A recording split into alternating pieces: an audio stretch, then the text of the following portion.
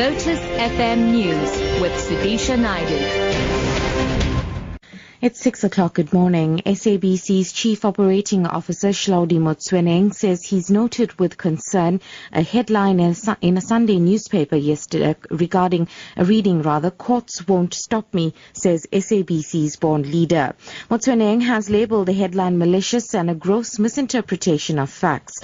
This after the Supreme Court of Appeal upheld a High Court order compelling the SABC to suspend Motsoeneng pending a disciplinary hearing. The broadcaster intends to take the case to the Constitutional Court.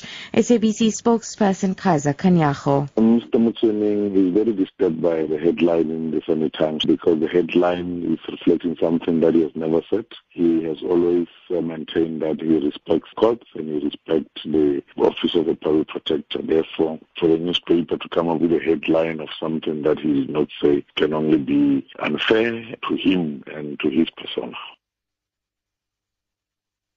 Former radio DJ Donald Sebolai has spent his first night behind bars as a convicted murderer. Sebolai was yesterday found guilty of the murder of his girlfriend Dolly Chabalala. Judge Kasim Musa delivered judgment in the High Court sitting in Palmbridge, Ekurhuleni. Sebolai was also found guilty of defeating the ends of justice. However, he was acquitted of a car theft charge.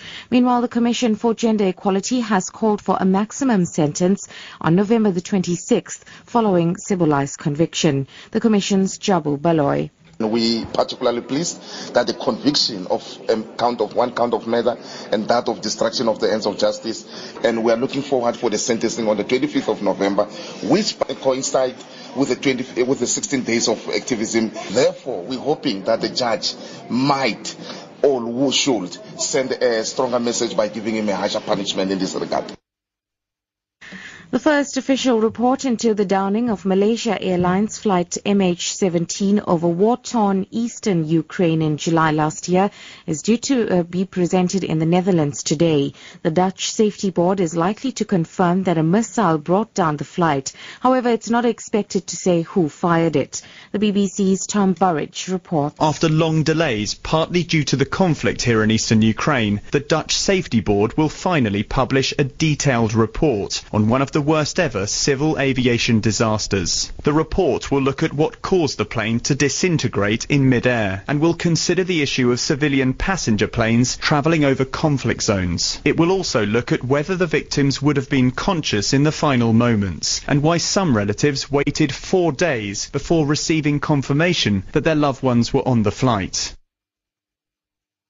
And finally, experts preparing for a key UN climate conference in Paris in December are meeting in Morocco to evaluate the pledges on cutting carbon emissions that UN member states have made. European Union's Climate Commissioner Miguel Arias Cañete says there has been astonishing progress. The BBC's Roger Harrison reports. For 2 decades, climate conferences have been a watchword for failure. The Paris summit might just prove different. Instead of the UN imposing emissions targets on reluctant nations, this time governments are volunteering their own actions. So far, 149 countries have published policies to curb emissions, a figure which amazed Mr. Cañete. It's astonishing. It shows that countries are developing climate change policies on a very comprehensive way. He said there were reasons to be cheerful, and that word's not normally associated with climate change. Top story, SABC's Chief Operating Officer Hlaudi Motsoeneng says he's noted with concern a headline in a Sunday newspaper reading, "Courts won't stop me," says SABC's born leader. For Lotus FM News, I'm Sudisha Naidu. I'll be back with headlines at 6:30. It's now time for Newsbreak with Matthew Viren.